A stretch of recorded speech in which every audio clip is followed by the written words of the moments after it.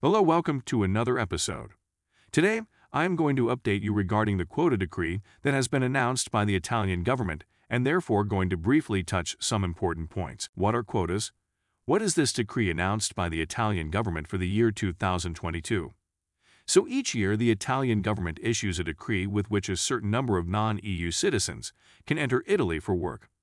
In the last few years, it had been only for seasonal workers, but this one allows also the entrance of non-seasonal workers to enter Italy as well. Before moving ahead, let's clarify the difference between seasonal and non-seasonal workers. As the word suggests, seasonal workers are those who can come to Italy to work for a specific period of time, which mostly is from March to October/November, and after that specific period they should leave the country and come back the next year. Seasonal workers are mostly involved in agricultural and hotel industries.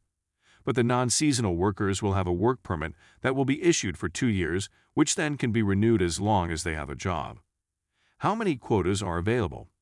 69,700 altogether, 27,700 for non-seasonal and 40,000 for seasonal workers.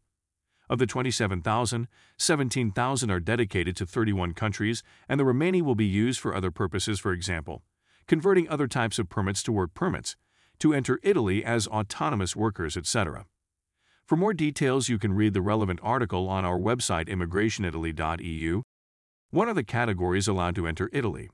So the quotas decree issued in 2021 grants permission to enter Italy for 20,000 workers to be engaged in construction sectors, transportation, tourism, and hotel sec.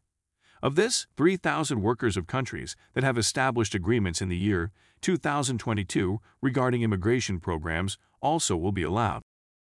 There are also quotas dedicated for people who want to convert their permit of stay, so basically this means if you have, let's say, a permit of stay that has a limited validity, for example a permit of stay issued for seasonal work, it can be converted to a non-seasonal work permit which will let the person stay in Italy as long as he or she has a work contract.